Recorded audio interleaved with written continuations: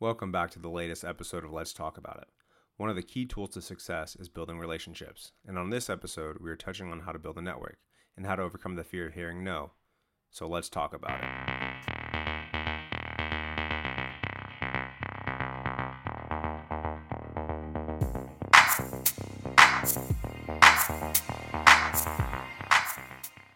All right, everyone, welcome back to the podcast. I am joined again by Austin. He is my co-host, and I'm super excited that he's been on here for the last, what is this, 4 episodes now? And he wanted to talk about this topic. So I'm gonna let him talk about networking and we'll get started. Yes, thank you, Nate. Happy to be here. Big number four, just tons of momentum, and I'm gonna be on here as long as until you kick me off. That's what it's gonna have to come to. Well, let's try to put the goal is 52 weeks, 52 episodes. Let's get to that first and then we'll decide. Then I'll have my end of the year performance review. Can really get to the nitty gritty. I Yep, wanted to yep. discuss networking, and I wanted to discuss networking because I have learned so much about it going through my undergraduate degree, pursuing medicine, and then actually going into medical school and looking for ways to get into these residency programs. You and I have discussed it a bunch, but then I've also spoken with other people in within medicine, but then outside of medicine, who aren't really sure how beneficial it can be to just have somebody in a place that's maybe they're uh, let's see, maybe they're of equal position and authority, but having people who are more experienced than you, how to garner and cultivate and maintain relationships with people who can help you, who can mentor you and teach you. And so I want to get your thoughts on that. I feel like that you are an exceptional networker, and you've probably created a vast network as you've been applying dermatology, one of the most competitive specialties in medicine to get into. And so I wanted to just talk about how have you done it? How have I done it? What have we found to be successful? And what advice would you give to somebody who's looking to network? I'm so glad that you brought this up because I feel like this was one of my strengths. We're so worried about our applications. We're just going to talk about medicine right now, but we're so worried about our applications, right? There's so many kind of factors that can go into play. And I knew that my strengths from the beginning were making relationships, building rapport, and kind of connecting with people. And from day one, when I decided I was going to dermatology, I knew that what I had to do was make connections. And you've heard it before. It's all who you know, right? Anyone that's done business, you can have this application, you can have this resume, but with business, with anything that's going on, it's who you know, those connections that you make. And I think it's going to be success. It's going to show success and it's going to come to fruition, all the networking that I've done in the last 4 years and for you as well. But I think the big thing that I like to say is a lot of people are afraid to hear no. And that's what people are afraid to do when they're going to reach out and send an email, send a cold call, or show up to an office or show up to a networking event to ask for help, to ask for mentorship. But along those lines, within 100 no's, you're going to get a yes. And I think I've learned that from the military that doesn't matter if you're going to get told no. What's that going to do? Hurt your feelings? That's okay. Find that yes. And then you start building this confidence, and then you can kind of slingshot to the next person, and they'll connect you with another person. I think that's what a lot of people are afraid of with networking is hearing no directly to their face or on an email. So then when you did receive a no, you kind of hinted at it, but what happened? Did did you die? Did your career prospects, all the doors close? What happens when you get a no? And that's the fear. A lot of people, that's what they're so afraid of. It's you kind of get like, oh, well, am I someone that no one wants to work with? Am I someone that no one wants to guide and grow to be this leader in the community and in medicine or in business or whatever it is? You kind of get over that. It's the same thing I've always said when I kind of fail at something. I give myself the day. I try to do 12 hours, but I give myself the day to figure out what can I do to make sure that this doesn't happen again, right? Maybe it's that person that doesn't want to help. Reach out to more people. It's kind of a numbers game. Reach out to more people, reach out to more doctors, reach out to more real estate investors that are going to help you. I think the increase in your number is going to help you get that yes. But you have to have that self inward thought, inward thought process of yourself. Like, don't worry about it saying who you are as a person. It's not that you're negative or you're a bad student or you're someone that cannot be taught. Just know that some people aren't, that mentor might not be the person who wants to help you. And there's going to be a mentor out there if you really look for them. Yeah, I agree. I feel that I have an unfair advantage in being rejected and having, I guess, maybe more experience in dealing with that than a lot of other people. I served a 2-year mission for my church in the country of Spain. And, most of Europe, I'd say, leans pretty atheistic and very, at the very least, agnostic and kind of apathetic towards religion. And so I spent 2 years in a place holding something, very dear to my heart and trying to share with people. And oh my goodness, every day, up and down the streets, no rejection, closed doors, sometimes very creative. Like that's it's a very quick-witted people. They know how to hurt. And it was it never brought me down. I think it's because I said this in our stress episode, when you are doing all that you can and something doesn't go your way, well, that's not my fault that somebody chose to not work with me or to not listen to me. And I think the earliest kind of networking that I did was keeping that attitude in my undergraduate education. I went to start a club, a group for pre-medical students who were interested in osteopathic medicine. And I just started cold calling physicians around the valley just to find people who would come and talk to our students because I didn't know any DOs. And I knew a lot of students didn't know DOs. My institution was attached to an MD medical school, an allopathic medical school, which isn't a bad thing, but there was just wasn't a lot of exposure. And so I just started cold calling people, and yeah, probably 7, 8 of them said no. And then one person said, sure, yeah, I'd be happy to help, and was able to go and rotate with that, not rotate, but was able to go and shadow them. And they formed a really pivotal part in my decision of kind of what my path was to take and where I would apply, how I would want to practice. And all those other people said no. That didn't cost me a thing. I mean, maybe a few minutes, right? But who keeps track of minutes anymore when you're making calls? But it didn't have any effect on me. Nothing happened. The world didn't end.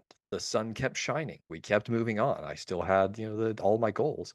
And yeah, I think that's a huge worry that when you can cut yourself off or just yeah, I mean, you probably still feel a little bit anxious, but when you know, oh, if I get a no, it really doesn't matter. I'll just keep working. I'll just keep asking. You can cut out that fear and it becomes so much more or so much easier to take that step. And I think it's that self-doubt that people have, and I kind of alluded to that just a couple minutes ago or a couple seconds ago, is that, well, am I actually going to be able to get to where I want? Maybe I don't deserve to get to where I want. But that's you kind of hit it on the head too. It's like you have to go through those new no's. You have to be told no. And you kind of have to struggle a little bit to find that yes. And I'm glad that we can kind of relate to that sense. Like you were doing your mission overseas and being told no by numerous people. I was overseas doing military stuff and being told no on various bases of like wanting to go home and do this other stuff. So I think it's a hard topic because what makes people feel self-doubt? What makes people feel that they are not worth getting that mentorship? And I think it's just they have to get out there and kind of get their feet wet and just try, try, try, try. Call whoever you can, meet whoever you can, and get comfortable being uncomfortable. That was my next question, actually. Now that we've kind of talked about, okay, so don't be afraid. And if you are afraid, it doesn't matter because nothing will happen to you. It's okay to get a no. You just keep going. Now, how do you know who to network with? How do you find out who to talk to? So I love that question. And I think anytime you are looking for a network connection or someone to be mentored by, you need three mentors. Someone who's recently done what you're trying to do, someone who's about 5 to 6 years to 10 years, what you want to do, and then 10 to 15 years above that. Because each one has different stages. Sure, the people that are recently say graduated med school or gotten to a residency, those people are going to know the process of getting into a residency or getting that job or creating this project. The next group are the ones that are kind of leading, who have already like led the people, who have accepted the people to getting in, and you want to see how they're doing things as a leader in that field or that community. And then third, that last group are the people who've been in the field, who have the experience, who have the I've gone through it, not just from reading it from a book or seeing it on TV or in a podcast, that I've actually lived it. And you want to find these three different mentors, these three different network connections, so that you can have a different perspective from each of those. And so you can form whatever path you're trying to do from those three different people. Right, I agree, and I think that something that really helped me was because, I talked about how in undergrad I had started reaching out to people. I think that you can also look maybe out laterally, even people who are doing different things, and take on from there. skills and their work ethic and the things that they've decided to do. I know I asked you a bunch and we're applying completely different specialties, but I asked you, who are you talking to? Who are you getting in touch with? And you told me kind of your thought process of what you were doing. So then I went to, do the same thing. I contacted those who were a couple years ahead of me. I started reaching out more and acquiring mentors through different programs that I could apply to. And then I interacted with somebody who talked to me a lot about social media and how to use social media. Do you use social media much for networking? Yeah, so I actually use social media a lot for networking. And I was an ambassador for First One for about 2 years, and they kind of had these courses and all that other stuff. And they talk about having only one account. A lot of people will have two accounts, but you're not building a brand on who you are. But what I think social media has been very useful for me, and it's kind of a hack that I've done, is every place I visited for residency, I follow those people, I follow those residents, I follow the residency's program Instagram, and then I like their stories. I comment on their stories. I comment on the residency's program stories and their posts. And if I visited a program in August and I'm liking their residents and their official page constantly, who's at the forefront of their brain? Me.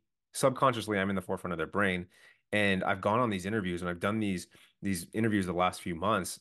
They say they know me, when I spent a week with them. And it's because of that. So I think using social media, and again, we talk about social media as a problem. And I think overall social media is a problem, but you can use it to build your brand, to sell products, to propel yourself to making connections. And I think it's something that people should use in that sense. I totally agree. I went on a similar route and all the programs I was interested in, I followed their pages and a lot of them had opportunities to interact. They had info sessions and they had, Q&As and hangouts. They were all virtual, of course, but by doing that, then I was able to attend and have conversations virtually and get to know people. There were a number of programs that I DM'd and said, "Hi, I'm Austin. I'm a medical student. I'm really interested in this program. Is there somebody that I can ask some questions to and get on a phone call?" Every single time someone was willing to talk to me, and they were so nice. This might be Yep. just a trait of PM&R because it's one of the best specialties, but Those weirdos.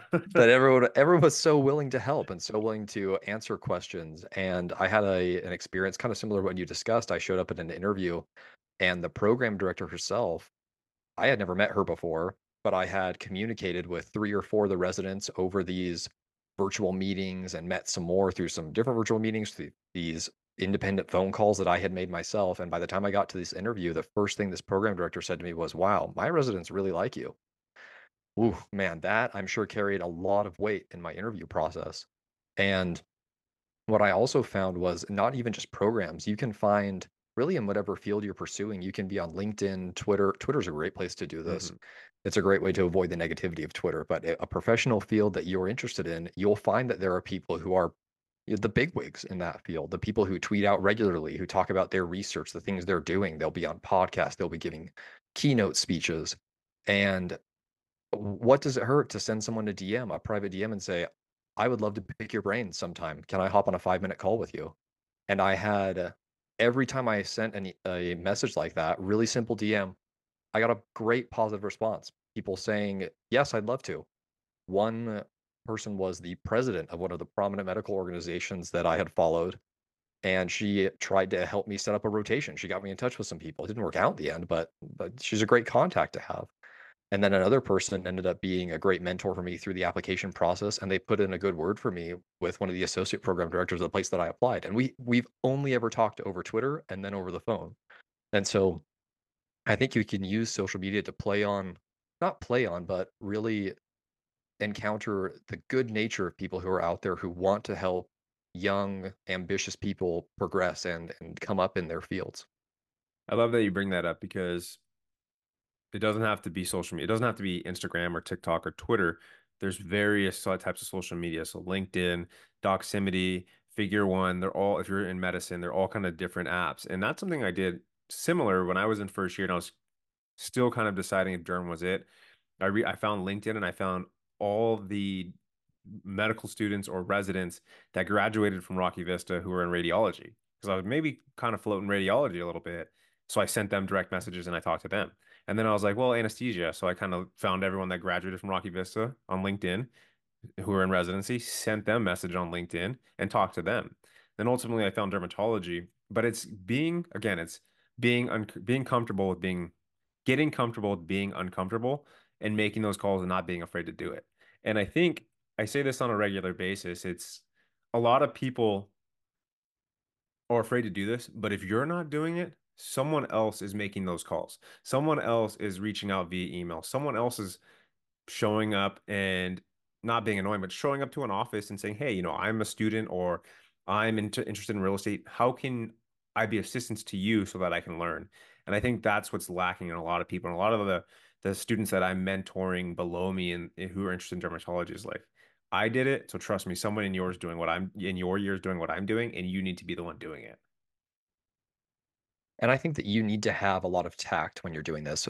Already, you're setting yourself apart by being an ambitious go-getter. Right. Now, show that you have some social awareness. Ooh, now we're talking a whole another level of candidate here. No matter what field you're looking at, if you're going to reach out to somebody and ask them questions, and the questions can easily be answered by looking at their website, by looking at the material that they post, by looking at something that's so publicly available, you're showing that you don't value their time. Right. You haven't done your research to figure out what's the right thing or what's something that's good, a thought-provoking question. You're reading between the lines and getting maybe a level deeper.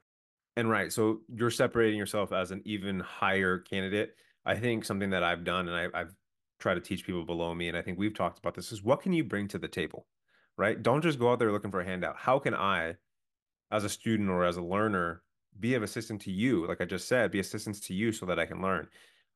Something that I did was with research projects and articles that I have published. I would do all the work with my team, and then I knew residents who obviously need publications to kind of graduate residency. You need a certain number of publications. So I'd be like, hey, blah, blah, so and so, I have this paper. Do you want to review it and edit it? It's basically done. Can you review it and give us our input, and then we'll throw you on it and publish it? Boom. Now this person sees that I'm not there trying to take from them. I'm giving so that they can give back to me. And people could be like, well, that's wrong. Like you're doing something to get something in return, but it's not. Like I'm helping them, they're helping me, and we're gonna have a mutual relationship to help each other get better. Right, then you're not a drain. You're not a siphon on that person's time, their talents, their ability. You're asking for some help and willing to offer your services in return. And speaking, you employed this tactic and gave me advice to do it as well. I don't want to call it a tactic. This maybe effort and this